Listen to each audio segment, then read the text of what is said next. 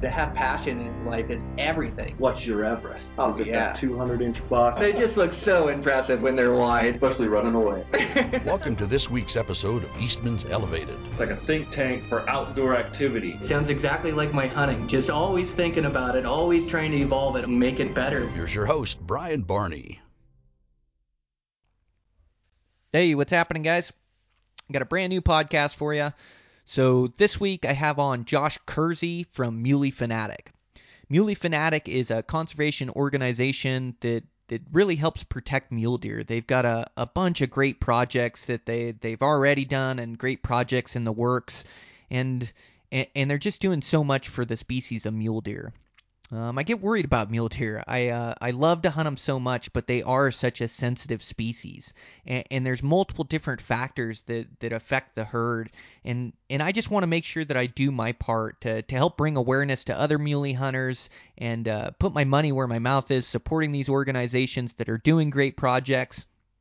And in the conservation model for mule deer, it's just changing and evolving right before our eyes. You know, as we get more information from these studies and biologists and learn more about the species, we can better manage them. And so that's what this conversation is all about today with Josh. Is just some of the projects they're working on, some of the studies, and some of the conservation that goes into help protecting mule deer. So it's a super important conversation. I enjoyed it. I think you guys will too.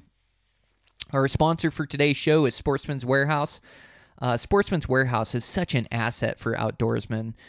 It's just a store. They have multiple locations where you can really go in and touch and feel the fabric and see the fit of clothing and touch the design and compare and contrast. They have all the top brands, and they do a really good job of staffing knowledgeable outdoorsmen in each department. So they've got a gun department, bow department, clothing department, optics, fishing department, anything you can think of. And you can just find everything you need for the hunt, or if you forget something on the hunt, you can always find a location. It's great for tags. They just run a really good store. I know my good buddy Chase Galentine manages the Fairbanks store up there. And he just works really hard to staff the right people in the right departments and really helps get people what they need and helps them with information of where they're headed. And, they're not just salesmen in there. They're in there to help facilitate having fun in the outdoors. But they're just a great company. We really appreciate the support. So thanks to Sportsman's Warehouse. I also want to thank Iota Outdoors. Iota makes high-end scope rings and mounts. I always think it's cool on their scope rings. They put a level, so you shoot your rifle level every time. Canting your rifle really affects the accuracy of a rifle. As you cant to the right, you miss to the right, and so I just think that's such an important feature. But they make rock solid scope rings and mounts that you can trust. They also make rifle stocks. They've got a few different models to choose from, but these rifle stocks, they just make for a better fit to your rifle, a better fit to your cheek. Great designs. I know they'll improve accuracy. So if you're in the market for either one of those two things, mounts and rings or a new rifle stock, make sure to check out Iota. With that, over there at Eastman's, we're just going good here. Gosh, I got some great podcasts coming up for you guys for preseason. I mean, elk podcasts, and just did one the other day with Ike on sage mule deer. So much great information in that one, like hunting sagebrucks, that mid-level, broken open, high sage country, still with pinyon and juniper and things, but just a great podcast with him. And so we've got these coming up to you guys. Really excited about them. Got some great things going on in the magazine right now. I just turned in 2 articles. Getting ready to leave for Hawaii here in a couple days. So trying to get all my work done. These podcasts loaded up for you guys. So we have podcasts while I'm gone. And then also getting my articles turned in. And so I had a new article in the Eastman's Hunting Journal all about making a hunt plan. And then I had one in the Eastman's Bow Hunting Journal, all about chasing bugles. Both really fun projects, and I try to always write next level, and I love the different platforms. I mean, as you guys know, I love this podcast. I love being able to talk to other like-minded hunters. I love being able to do the solo ones and get information out, and writing's just another media form. And I know I told you guys this before, but you really get to think about your word choice and what you're trying to say and the direction of the article and have everything tie together. I absolutely love writing. In fact, I really want to take on a project of writing a book one of these winters and kind of compiling all this information. But I've got 2 articles that are coming out in the next couple magazines. I'm really excited about those. I also have one I wrote for the Eastman's Hunting Journal that's going to come out this month. That's a good article as well. But if you guys aren't a subscriber, make sure to check out the magazine. We just got great articles. Our staff writers, like I say, we really work hard at writing next level public land tactics that are really going to help you in the field, and not the standard status quo information about hunting. So just some really good information in there. The subscriber stories are great. We're now doing, Todd, my editor, is doing a sidebar on all these stories with quality information that may help you on your hunt. It's just a really well put together magazine. I always talk about the MRS. It's really helped me learn these different states and different units and be able to travel and hunt these different places and let me know the different opportunities that are out there. So if you're not a subscriber, you can, I think we still have the promo code going on for the podcast, which is you text Elevated 319 to 22828. It'll get you a subscription to both magazines. And we'll get you a free gift. I think we still have some MRS books with all the information compiled from 2018, but there'll definitely be a gift in there, whether it's that or some knives or whatever the case. But make sure to subscribe to the magazine. Some great content in there.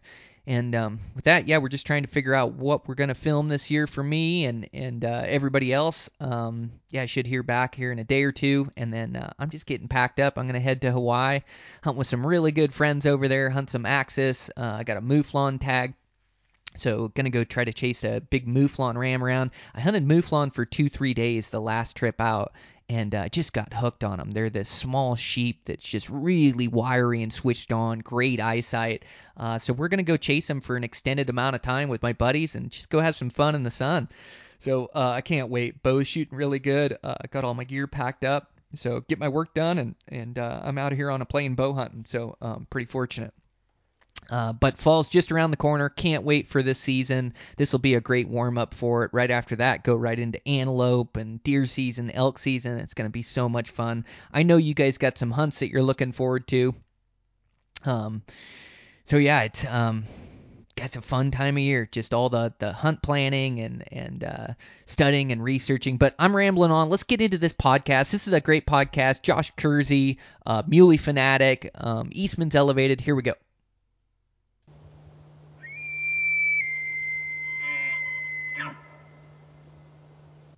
Okay, I'm live here. I've got Josh from Muley Fanatic Foundation. Thanks again for being on, Josh. We had a good conversation the other day, and I'm just really excited about all the outside-the-box ideas you guys have for helping mule deer out. Well, thanks, Brian. It's actually kind of, I guess, the mother of invention is a necessity, and that's kind of where we're at, and where many of the ideas have come from is how do we continue to put forth progress, I guess, with new and innovative ideas that will bring engaged stakeholders to want to build some of that momentum so we can get some things done. Man, I mean, we all just love mule deer so much. They're so iconic to the West, and they're so fun to hunt as they live in so many different varied habitats and elevations. And so, but it seems like the mule deer is a real sensitive species. Like, we're not in the heyday of mule deer. In fact, they've been going downhill, at least by some statistics. So why are the mule deer so sensitive? I think, like anything, it would be easy to hope for just that one silver bullet that you could point to that would solve the problem. And unfortunately, I think that's why mule deer are so sensitive, is that they're sensitive to so many different impacts that have, as you mentioned, have significantly caused a decline across their population, not just in Wyoming, but across the West. And depending on who you talk to, I've heard as high as 48% in the last 2 decades. 43% tends to be thrown around quite a bit. But I just think that there's so many variables, and I think that's where a group like ours has tried to, if anything, make our Dave Letterman top 10 list of let's identify what these are and see how we can try to attack each one to remedy what some of those declining factors are. I mean, encroachment in habitat development, predation, disease.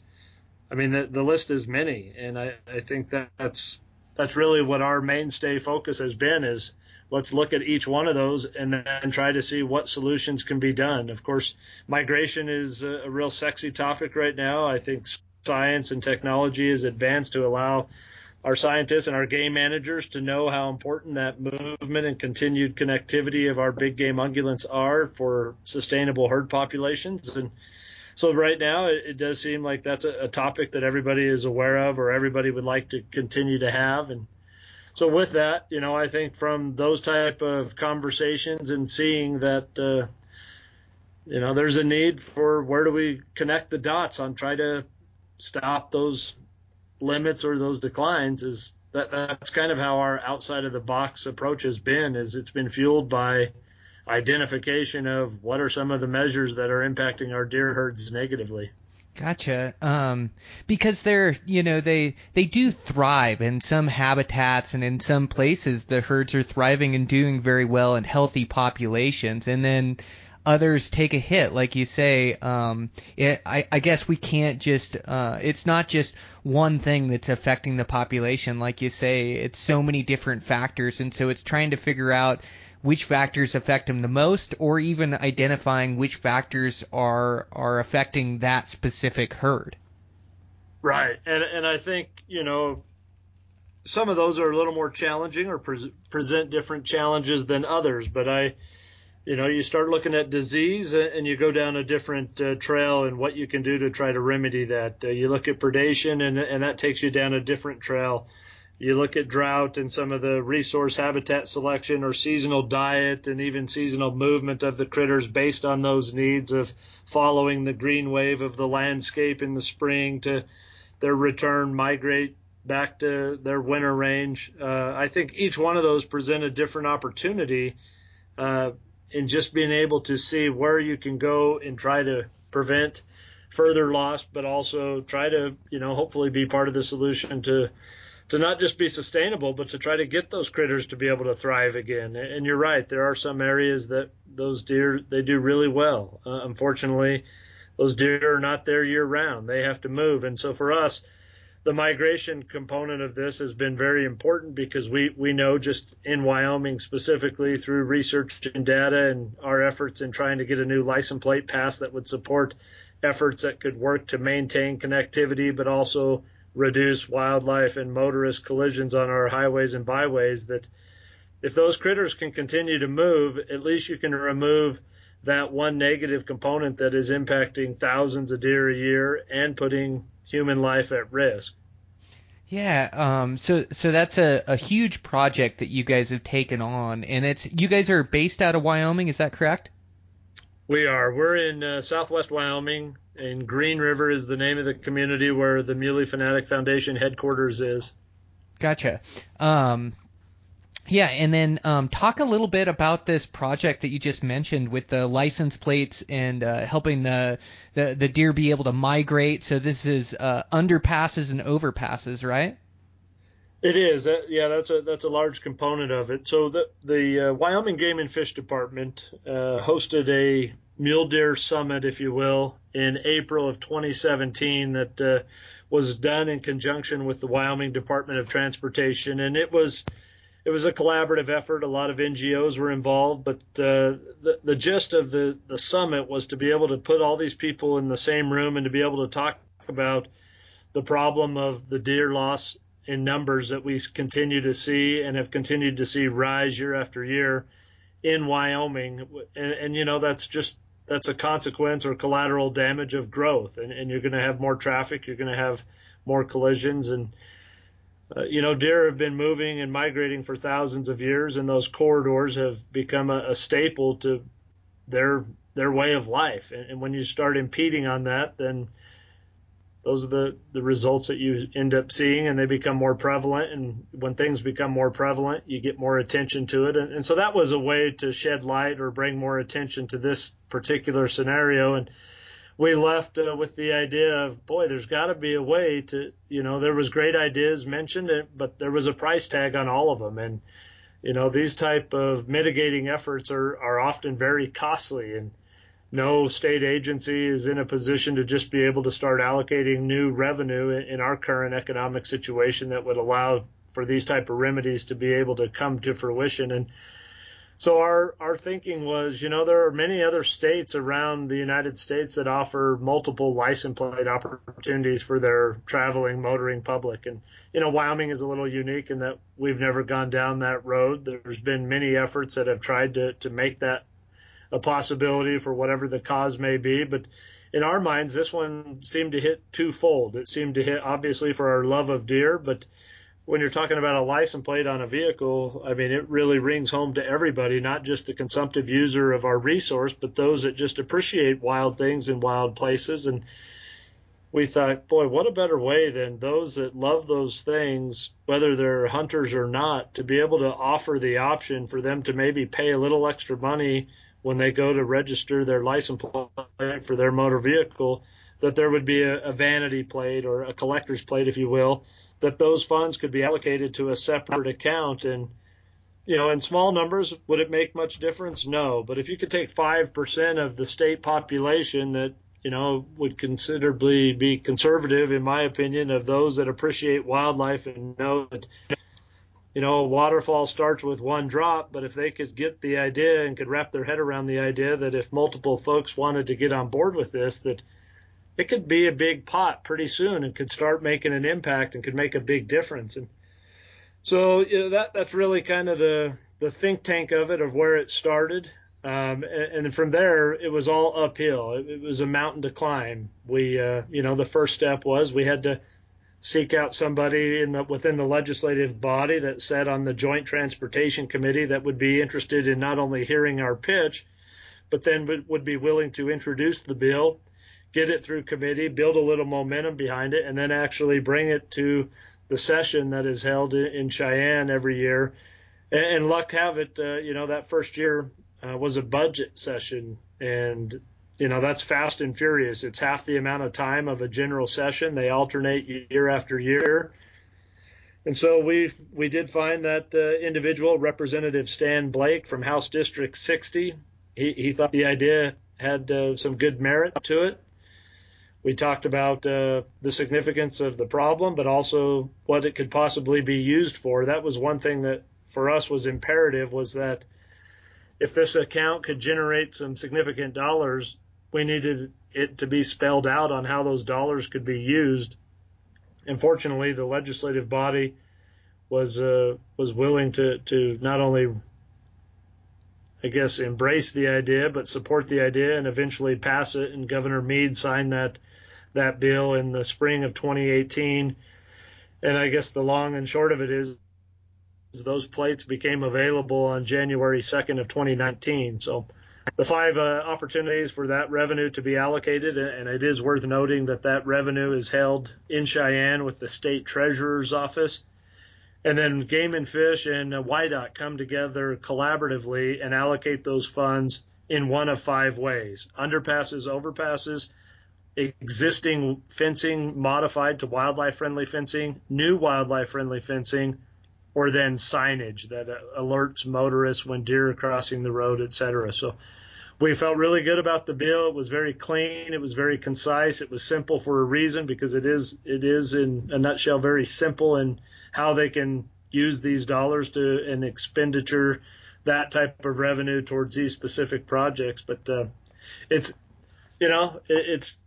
not a cure-all by any means, but it's a step in the right direction. And I think it'll continue to grow. When a new license plate like that is passed, it is in the state statute that 1,000 of those plates have to be sold within 5 years for it to be retained permanently.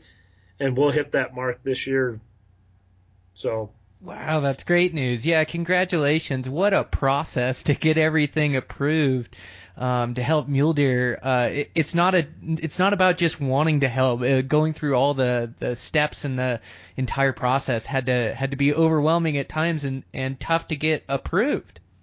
Well, we didn't, it's funny, Brian, because we didn't, the idea just seemed like it made sense to us. And, birds of a feather flock together. So we were all here at the headquarters like, well, yeah, this is a no-brainer. We should be able to get this done. And the unfortunate part is we weren't educated or knowledgeable to the inside of the type of efforts that have been put forth in the past for license plate bills. And what we learned is that the legislative body was very calloused, and it was almost a joke on how fast they could kill a license plate bill, is what very, very many of them had told us. That they had seen 47 license plate bills in the previous 10 years for various causes, and Wyoming just had this I guess mantra of we don't want to be like everyone else. We just have the one place with the buck and horse on it. They did have one other plate that passed a few years ago for the University of Wyoming and its alumni. And that was, clearly there was a lot of support for that because we just have the one institution of education like that in the state. But we had no idea, really. I mean, we were very naive in thinking that, this is a good idea. This should work. It was very eye-opening, to be quite frank, and it really didn't have any momentum even right out of the gate. And at that point it was wow, especially with the type of feedback that we had got from some of the legislative representatives and senators, was that this doesn't have a chance. And so at that point it's either throw up your hands and say, well, it was a good idea, but it isn't going to happen, or you try to find a different way to go about it. And for us, that different way of going about it, which really put the effort of momentum on this bill, was to be able to bring other stakeholders to the table that would support this idea, that we knew had a powerful influence or voice with their constituents in the elected body. And that and those two entities that we sought out specifically were the Wyoming Stock Growers Association and the Petroleum Association of Wyoming. And when those two entities came on board, we invested $5,500 on a statewide radio campaign to get this word out so that those representatives and senators would hear the message that there was a pretty diverse group of stakeholders supporting this, of which, the conservation world is, while there's a lot of activity in Wyoming and there are a lot of good groups, it is an energy dependent state that derives a lot of its royalty revenue from that industry. The Stock Growers Association, is clearly very historic and very tied to the decision makers that the state operates with. And when we got that, that's when the tide started to turn. And I think that, I single-handedly think that was the shift of momentum. I think that garnered the attention that it needed. And I think it's also representative of the cause. This wasn't about just conservation. This was also about, how many folks within both of those industries are also on the highways and byways around the cowboy state, all of them. And I think the recognition that this is a problem, this probably isn't the cure-all, or it's not going to be the solution to solve the problem, but it is an effort that is going to make an impact, and to make an impact positively. And I can't say enough about how many other folks were involved in this effort. There's no credit just to us on this. There was many engaged. I mean, we had many of our members that we were constantly sending out emails and alerts and action items saying, please let your representatives know they work for you. This is your voice. Let them know you support this idea. It passed, man. Oh man, yeah, what a process. No, that's super. And like you say, it supports mule deer and all this information and the new studies on migrational patterns, which is so compelling. Like there's so much evidence now with all the radio collar studies. I know I've looked into some of those Wyoming studies, but a lot of these deer are moving and crossing not just one major highway, but multiple major highways. And so that underpass just gives those animals a place to cross where they don't have to cross, through the traffic, which also saves human lives and wrecks and vehicles and things of that nature. And it also It helps antelope and elk and the other game species too, I would imagine. Like the game-friendly fences, a lot of that is for antelope as well, isn't it?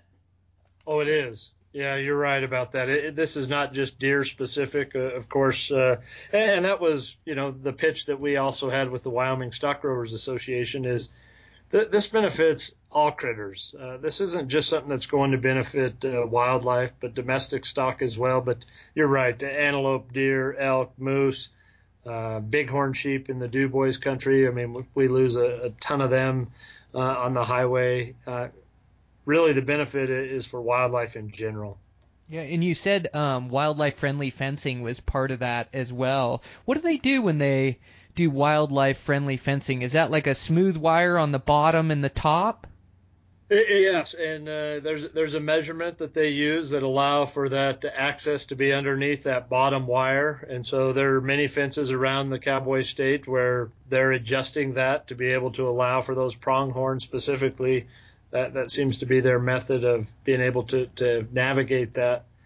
Is if you can adjust that and allow for that to happen, then of course they're able to transition that and be able to navigate that in a way that doesn't pose a risk to them, and it allows for their movement to continue so that they're not hanging along the side or the shoulder of the road. So. Yeah, absolutely.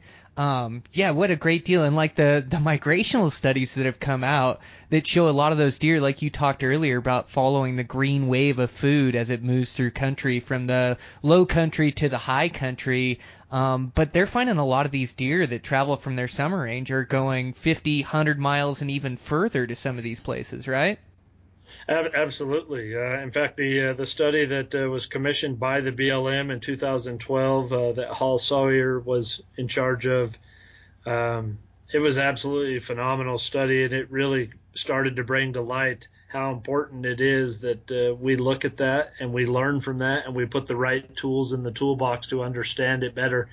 But those deer were moving almost 160 miles twice a year, and that's you think about the landscape that critter crosses, not just public land, BLM or Forest Service land, but then also private land, and there's an array of obstacles from fencing to roads to just the different terrains that they cover, and you start looking at some of where those bottlenecks are.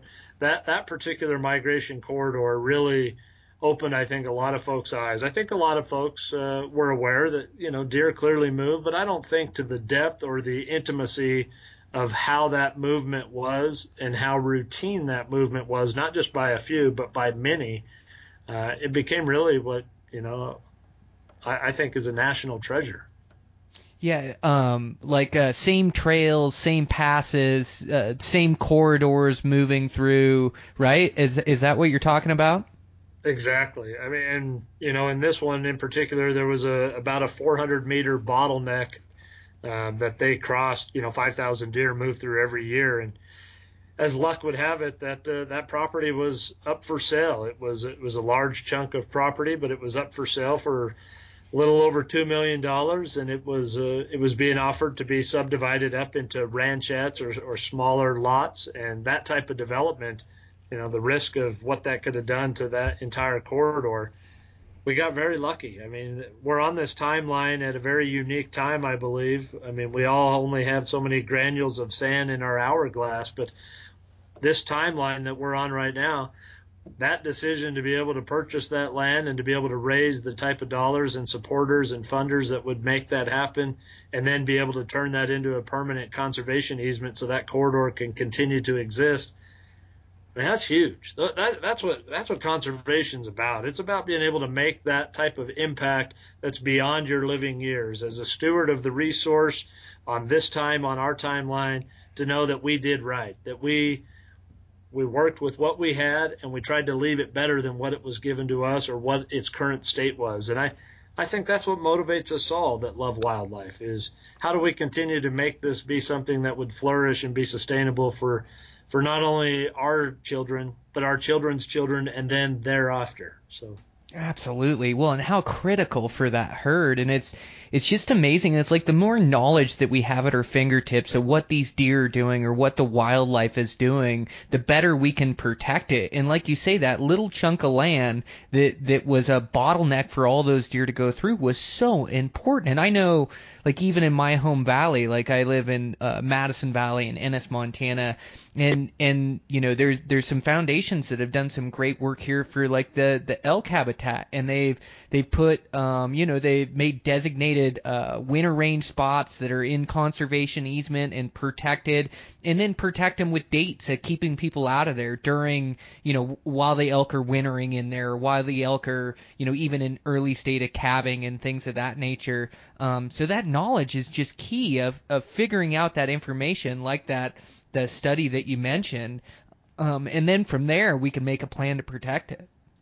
That's right. That's right. I think that's the duty that we all are charged with. You know, whether we're just a sportsman or we work for an agency or we work for a conservation group, I think that's the duty, and do it with due diligence, that we do our best to get and gather the best information we can to be able to allow us to be able to let the best decision be made, because we've been able to put the right tool in the toolbox. So yeah, absolutely. How are the deer numbers doing after that was it the bad winter 17-18 was our last bad one we had? yeah, that was a tough one, man. You talk again about deer just seem to take it on the chin. It's one thing after another. I mean, that was a bad winter. We're involved in a couple of different studies that we've been allocating dollars to that have allowed us to put some satellite collars on not only some does but their fawns, as well as some elk cows and their calves. And you know, the elk, they thrive. Their numbers are robust, but the deer, they just don't do well. And it's the little influences that others are able to sustain that the deer just don't seem to be able to adapt to. And that winter was a very tough winter, but you know, nature has a way of doing its thing. And you know, you can only, you always want to try to find that. Everybody's heard the, you know, is the glass half full or is it half empty? You know, well, this is a glass that has unlimited amount of refills in it when it comes to the work of nature. And I just think that you have those setbacks that you feel like things are going good, you have that momentum, and then you have something like that that's beyond anybody's control. And then what do? You just got to continue to hope that, you know, maybe that had a bigger part of the process that as humans, maybe we don't understand, but maybe the deer that were able to come from that and come out of that were able to be more hardy, and they were able to adjust. And you continue to hope that it's making a difference in all the other things that you can do, knowing that that was something that was out of your control. Yeah, absolutely. Yeah, nothing you can do. I mean, maybe you know, supplemental feeding at the time, or there's, you know, little things like that you can do. But that's nature's course also. That you know, every once in a while you're going to have a bad winter, and I have seen Wyoming have them and recover from them. I remember the one 2007, 2008, I think, was a pretty bad one. And boy, I sure watched the deer numbers recover from that one quick too, you know. So no, there's no doubt in my mind that they'll bounce back. But you're right, they don't. Mule deer don't winter as good as an elk, and I think there's a lot of factors that go into that. Like, I think, you know, one factor is that the muleys rut so hard, and they rut during November and run a lot of their fat off, and then have to make it through winter with less fat reserves, where the elk rut in September and they have a chance to kind of recover and put some weight back onto the winter. And it seems like those elk are willing to almost winter lower, and the mule deer tend to stay a little bit higher on those slopes, or try to winter a little bit higher. I'm sure there's a bunch of different factors, but you're right, the mule deer, they take those winters a lot tougher than the elk do. In a standard winter, you know, they do fine. It's just those winters that you know, where it gets well below zero for multiple days, and then, you know, the deep snow where they can't get through the crust of the snow to feed. And a lot of places, you know, they do okay if you've got some wind-blown slopes, or, you know, where the wind will blow some of those slopes clean, and then those animals can feed on them. But in some of those places, and as much snow as you guys got, it just stacked up where they just couldn't get to the feed.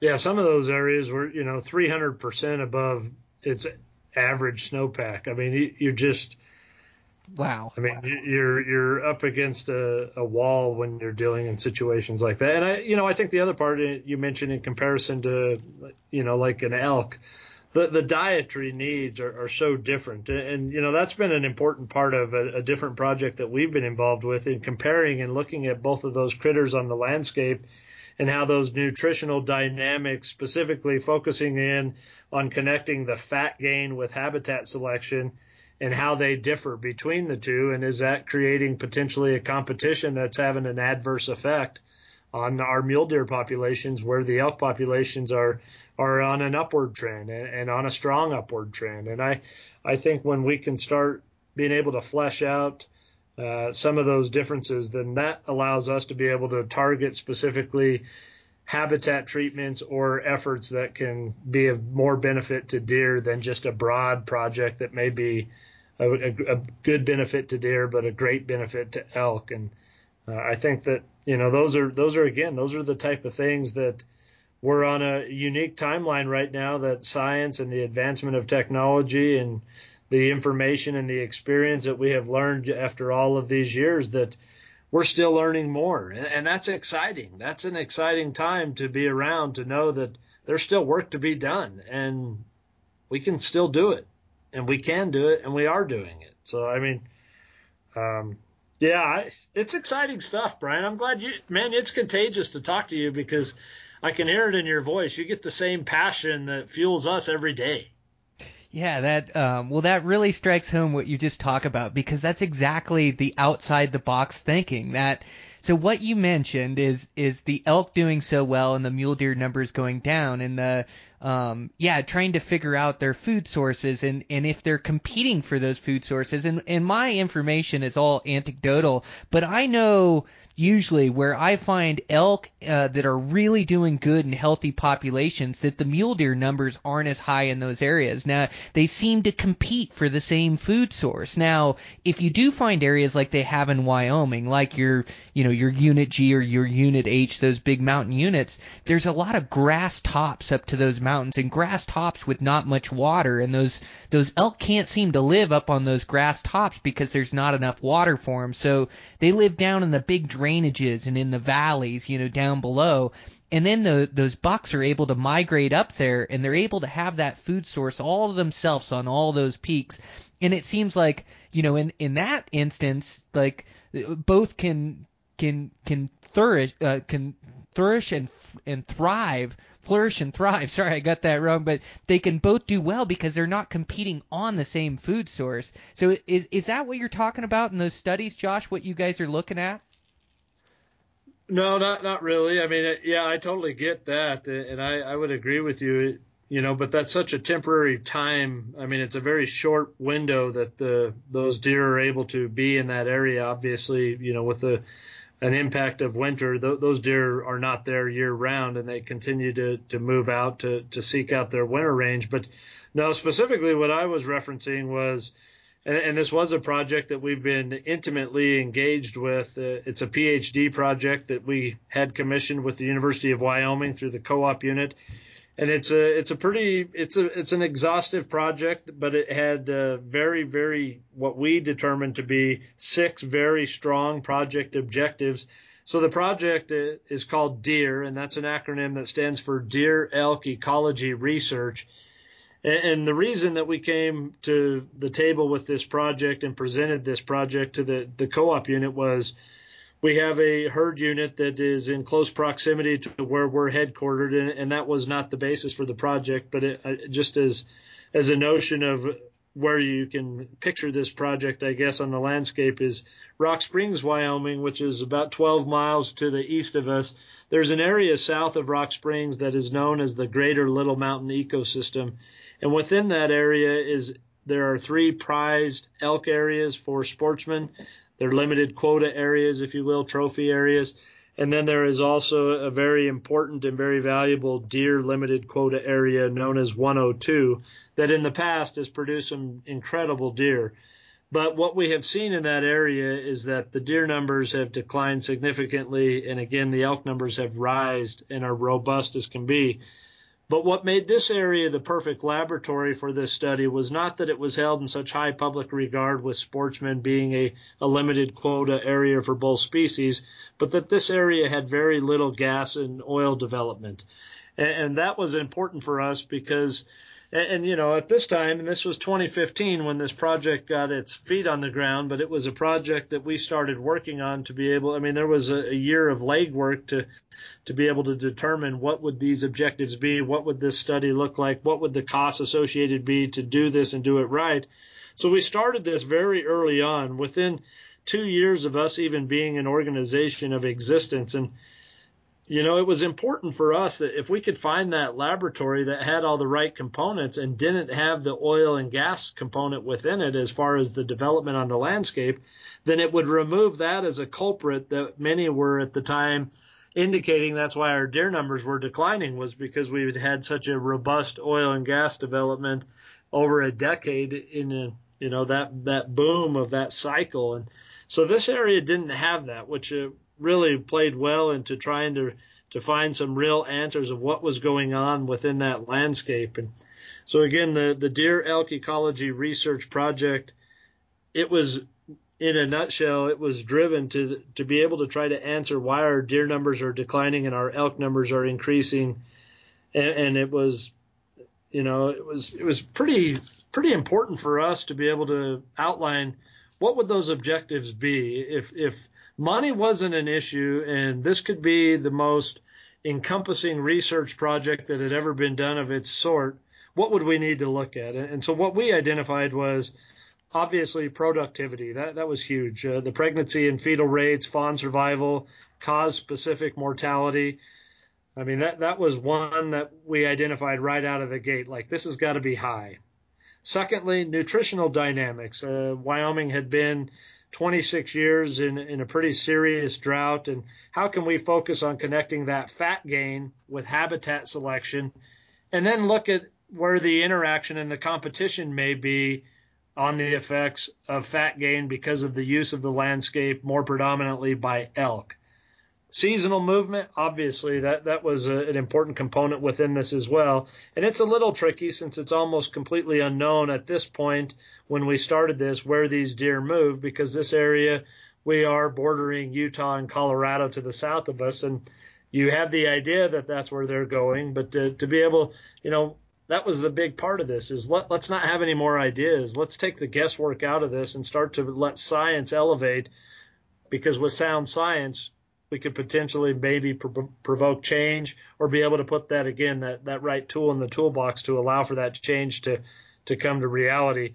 Beyond that, seasonal diet, that's really where we could get to the gist of looking at the competition between both, gathering of both deer and elk feces to learn their diet, learn the possible overlap between the two species and how they're utilizing that landscape. And you know, I think that just spun off from there the other objective we wanted to be able to identify, and that was the resource or habitat selection, the different habitat types within that region, what the deer and the elk select, and if elk may affect the selection by deer. And, you know, the only way we were going to be able to identify that was to be able to allow the technology and the advancements of technology to be able to get a firsthand account of what these species were doing. And that technology advancement, of course, is with those satellite GPS collars that were able to be fixated to these critters.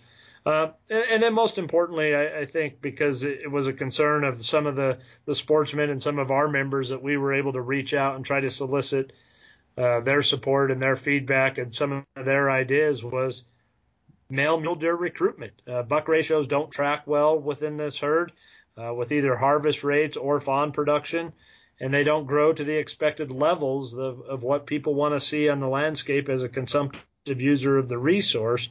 So yearling bucks are underrepresented in this population during postseason population surveys and are either experiencing disproportionate natural mortality, or they may be leaving this herd unit altogether. And so this research should help determine and flesh out some of those factors that are influencing the buck numbers within this herd. I know it's a lot. It's a lot of nerdy science stuff probably, but it's really the right opportunity to just see if we can, again, continue to gather that information that we don't have, and what can that do. And hopefully, the idea behind this was our strategy, I guess, would be to be able to bridge those gaps between not only animal behavior, movement, ecology, nutritional ecology, but also the life history strategies of looking at an integrative approach to understanding these population dynamics and interactions between these, very important species on the landscape. So, man, that's all super interesting stuff. And you're right, to invoke change, that's what we need to do, is need to understand what's going on and what's affecting them. What an amazing study, and what a great way to go about it, is to figure out what's going on and then come up with the solutions from there.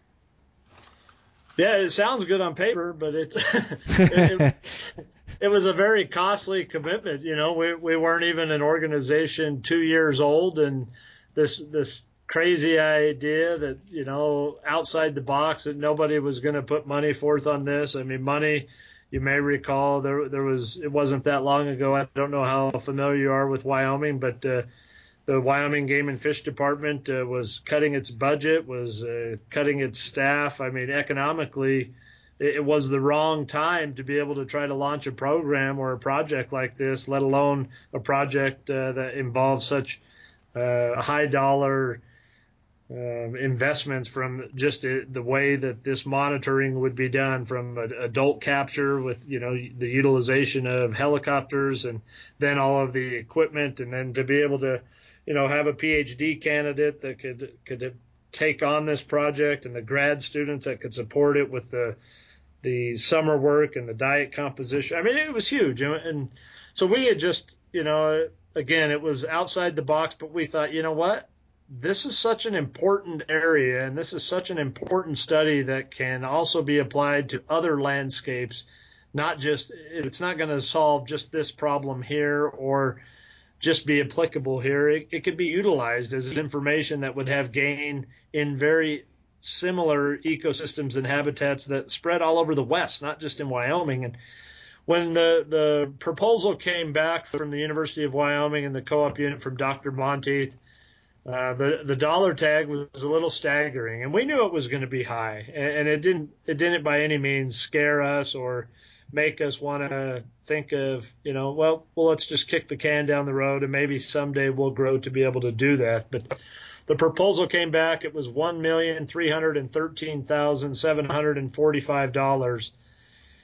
And of course, that's over a 5-year period of time, 4 years of field study, and then a data analysis and white paper publication to come out of this. And so we just started looking at, okay, well, let's divide that by 5. Let's, maybe more of the costs are going to be in the first 4 years than the last year. Okay, so maybe we need to divide it by 4. And how are we going to generate that revenue? And like any organization, the only way you're going to grow is if you can bring new folks to the fold that would be willing to support these ideas and support these type of efforts. And we believed wholeheartedly that, again, we're on the right time of the timeline. We have great social media presence. We have very cost-effective way of being able to reach people in today's world. And so we just felt like at the end of the day, if we can get this information out, maybe not make it sound as geeky as I just made it sound, but we could get this out and maybe make it so that folks could resonate that, yeah, this is important.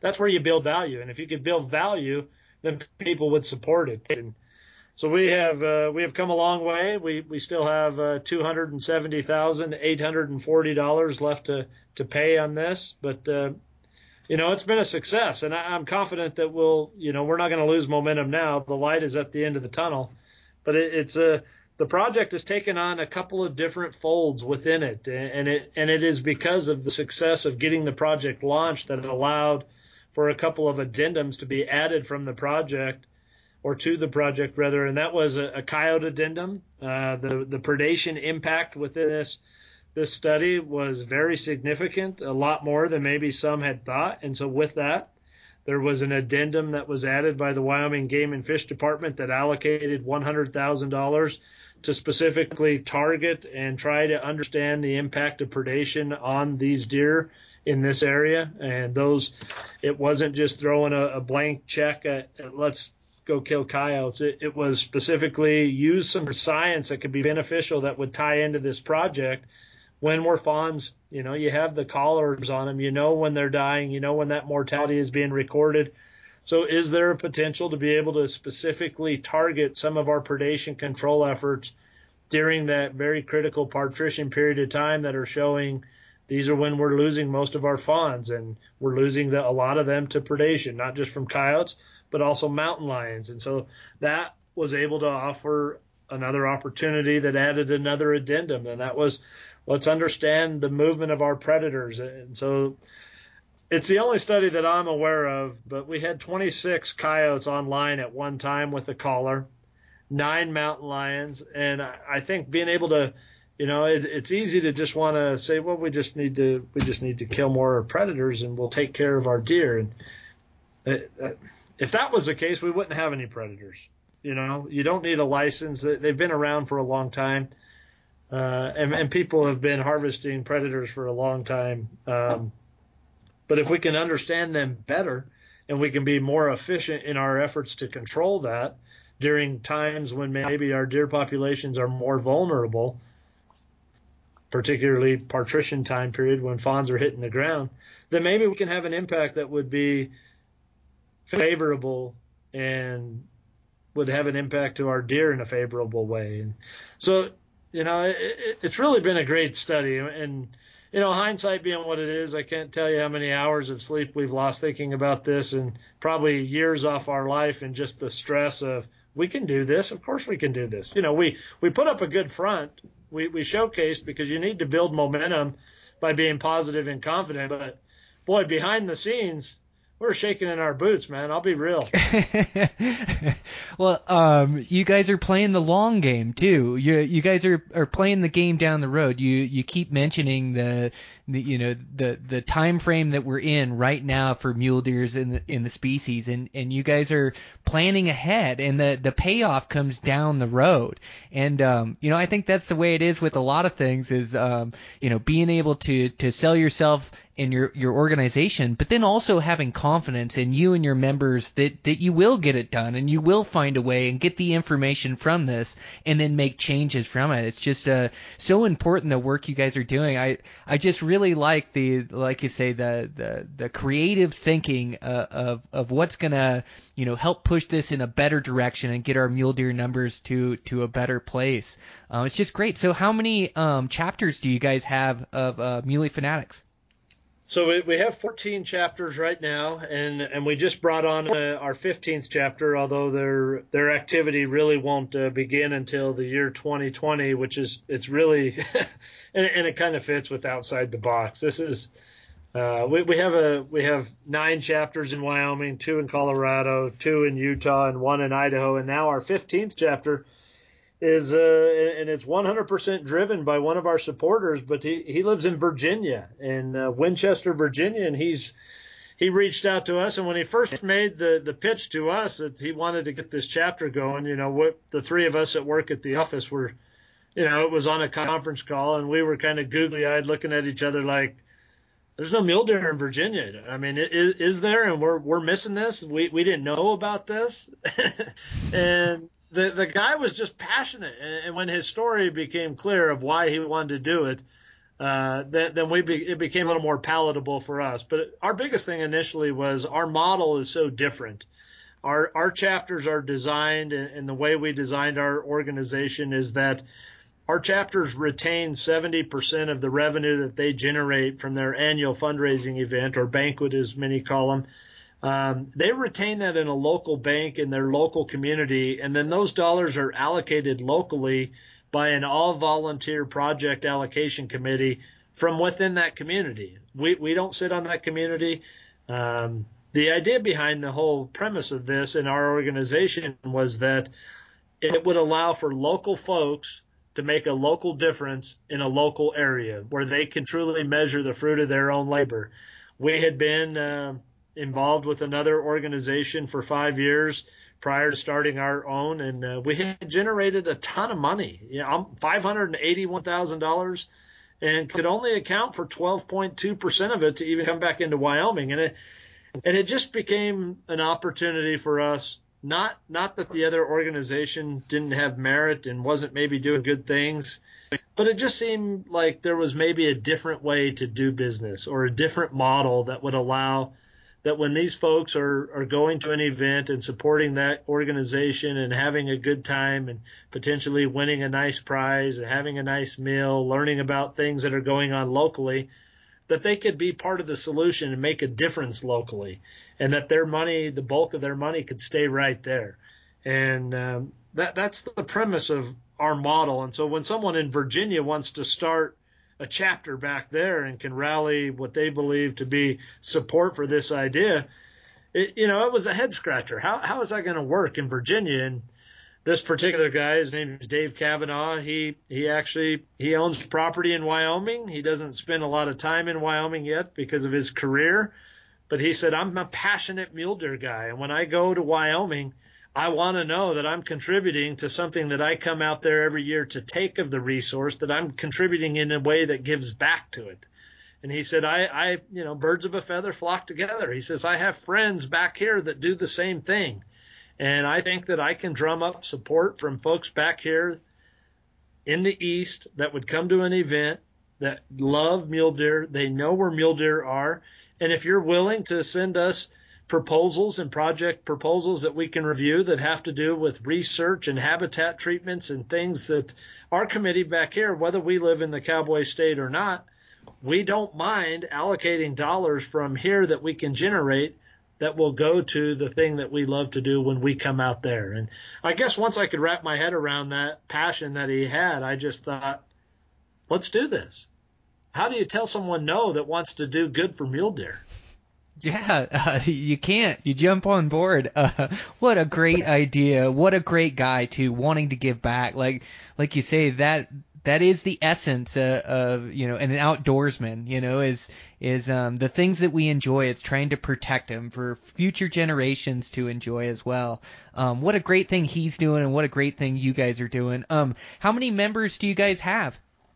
We're just shy of 8,000 right now, Brian. Yep. And so then you can join and be a member, whether you live in Wyoming or whether you don't. Right. We have members all over. In fact, we've talked a couple of different times about buying one of those maps of the United States, and getting the little colored pinheads, and when we get a new member in New York or in Florida or South Carolina, marking it on a map. But there's been such a broad support.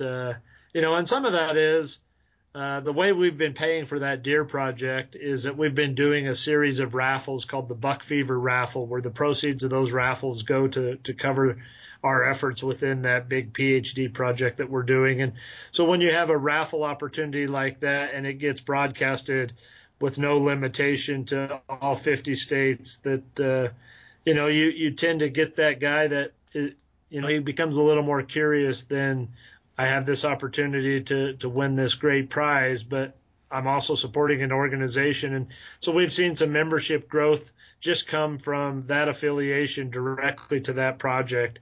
Our current raffle, it's by far our best one, we're raffling off a 2019 Toyota Tacoma as the grand prize, and it's got about $30,000 worth of accessories on it. That is, when we approached, there's a car dealership within Wyoming called Fremont Motors that has very broad outreach, as they have multiple dealerships all over the state. I believe they have a dozen of them. And so they have a large audience. And when we reached out to them to partner on this raffle idea, on the Tacoma specifically, we just basically said, we want this truck to be, if the guy who bought the Tacoma or the gal, if money wasn't an option and they wanted to throw every useful application for their needs of this truck, whether it's the rooftop tent or the bumpers or the refrigerator, ARB, freezer in the back, the whole gamut. We wanted it to be, this is what I would do if I could buy it and my wife would let me do it. And so that's our grand prize. Our second place prize is a 17-foot Jayco camp trailer that the local RV dealer donated to us. And then our third prize is a 2019 Wyoming Game and Fish Commissioner license that allows the recipient of that, or the winner of that third prize, to hunt deer, elk, or antelope anywhere in the Cowboy State. They just pick their species and then their herd unit. So that's a nice third prize. I mean, you don't have to be a resident to win. You don't have to be a member to win.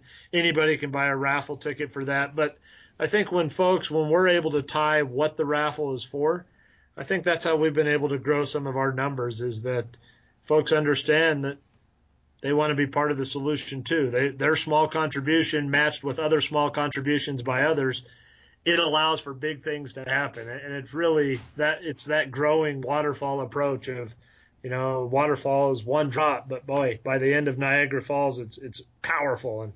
And that's kind of the basis to this. Yeah. What a raffle you guys have going on. And that's going on currently, you say?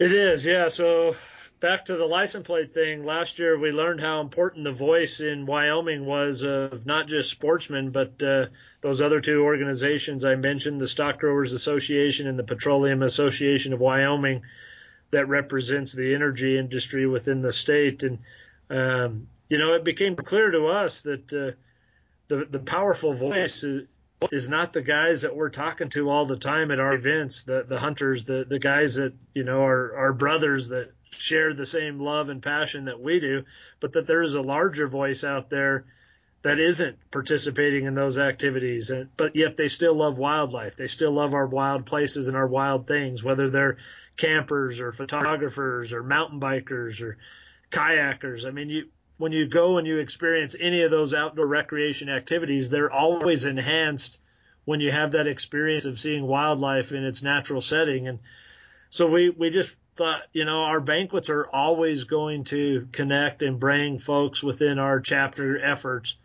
that are hunters. I mean, that's what they do. You go to those banquets and you're going to win, and some opportunities to have some nice firearms. But the artwork is always wildlife related.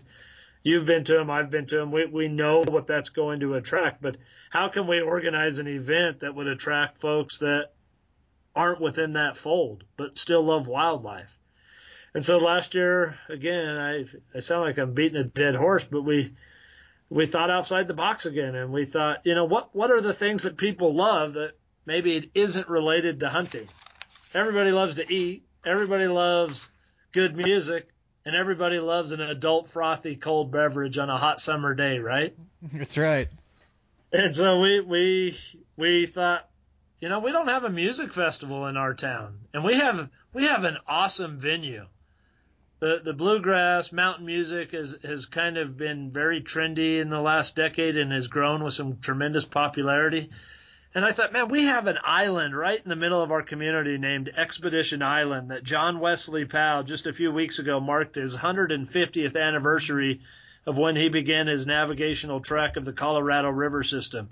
And it started right here. We have these huge mature trees that provide this beautiful canopy of shade on this huge grass courtyard.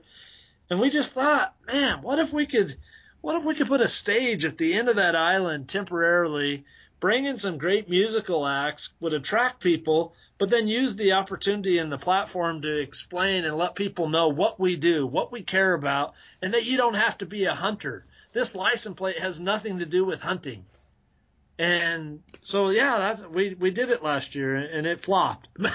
I mean, it lost money, man. It was a big drain to us, and but the idea had merit. And so this year, our second annual music festival is Friday, July 19th and 20th, and we'll be drawing for the truck, the camper, and that commissioner's license on Saturday night after our last act. And I say it flopped. It flopped on paper, but the momentum and the ideas and the ability, your best teacher is always your own mistakes, to be able to go back to the drawing board, look at what worked, what didn't work.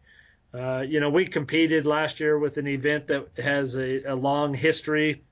And, when you start planning these events, you're months in advance, 6-8 months in advance. And we didn't realize until 3 or 4 months into this the conflict with the calendar of another event that drew a lot of people. But it wasn't about just drawing local people. It was, how can we make this event draw people from not just Wyoming but across the region? And one of those things that was identified last year that wasn't an opportunity for us was to allow for camping, to allow people that want to come here to be able to have the opportunity to either tent or trailer camp. And so we had to go to the city council and ask for a temporary use permit, and that was met with a little resistance initially, but when it was all said and done, it passed the council and was able to get the nod to go for it. And so, I say it flopped, but I say that tongue in cheek, because really it's built with great momentum. In this year's event, already it's a success. We're very excited about it. We know it's going to be a phenomenal event. The music acts are great. The amount of food trucks that we were able to bring in from its initial year to this year have more than doubled. I think the craft brews that are available and the various craft brewers that not are only in Wyoming but across the region, and they're hearing about this festival. And last year we were begging the musicians to come.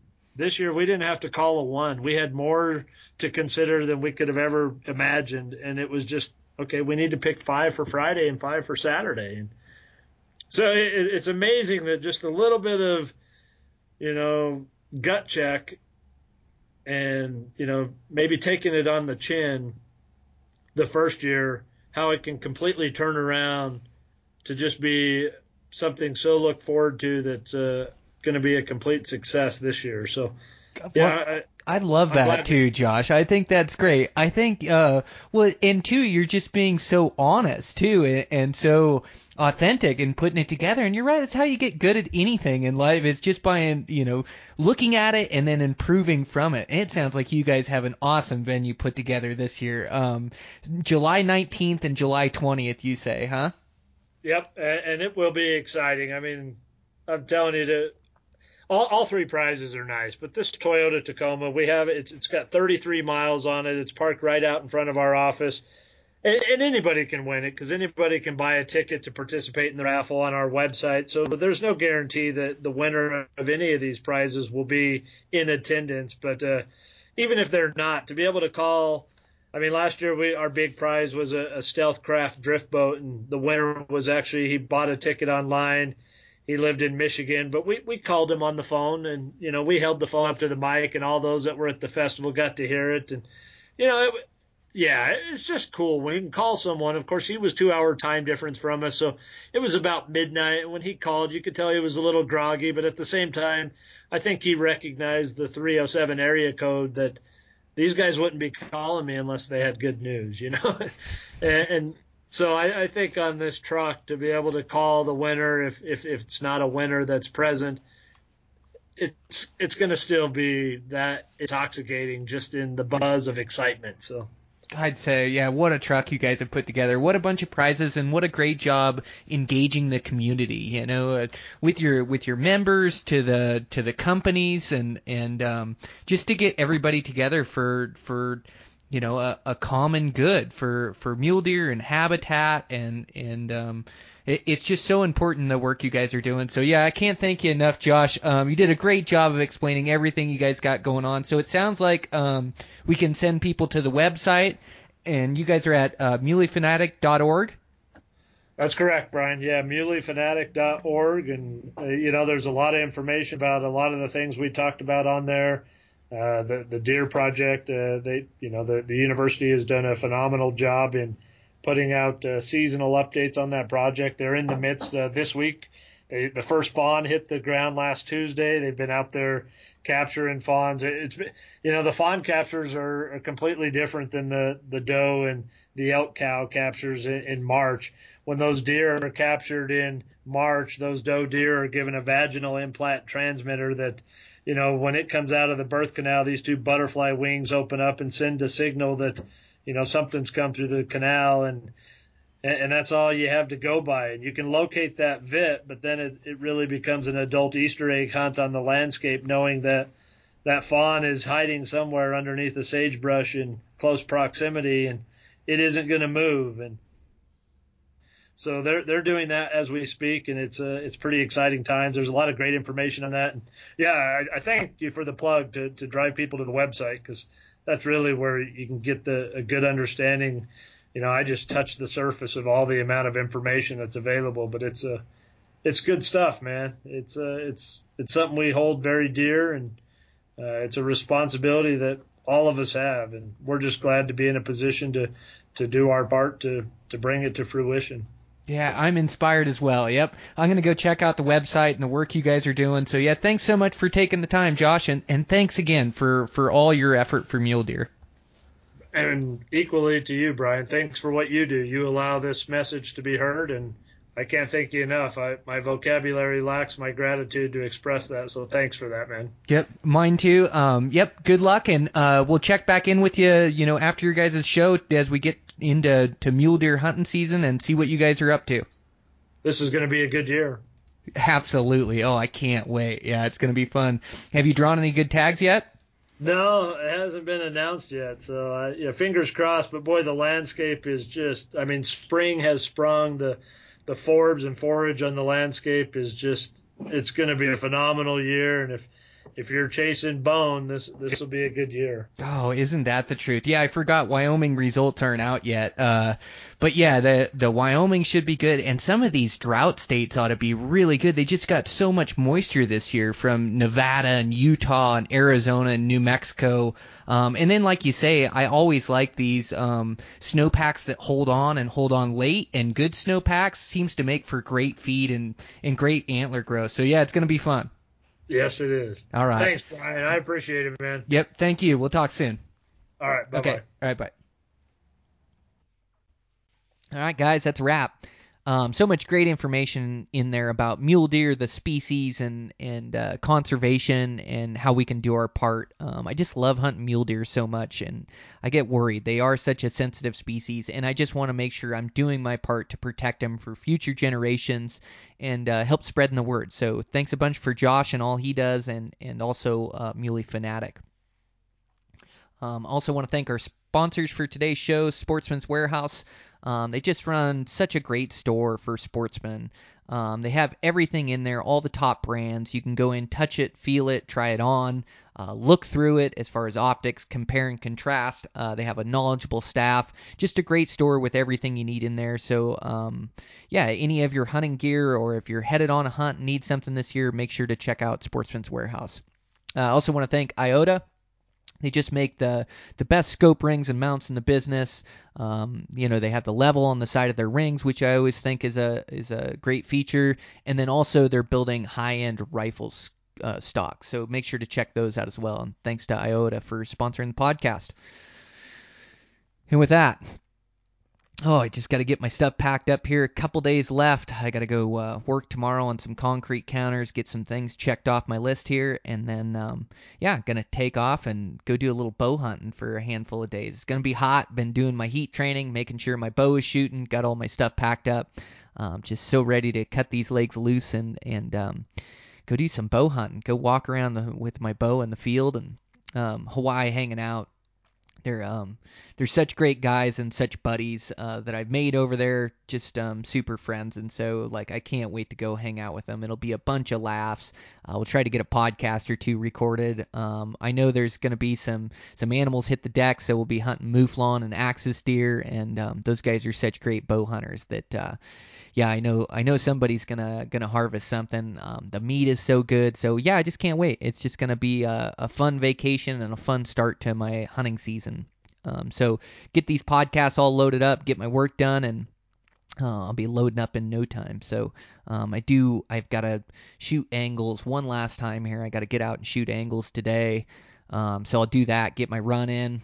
Definitely going to do some sauna work, just trying to get used to the heat. It's going to be so hot over there late July, August in Hawaii, but do my heat training, and before I know it, I'll be loading up. So I know you guys got some fun hunts you're looking forward to. Keep working hard towards your goals. I'm going to get another couple podcasts loaded up to you, so we'll have another one out this week. That's with my buddy Clint Casper.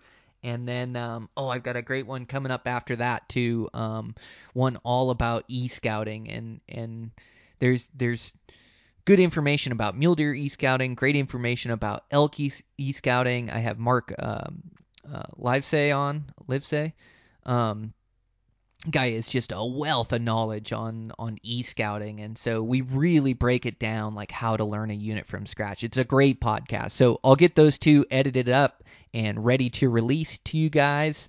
And with that, have a good rest of the week. Keep working hard towards your goals.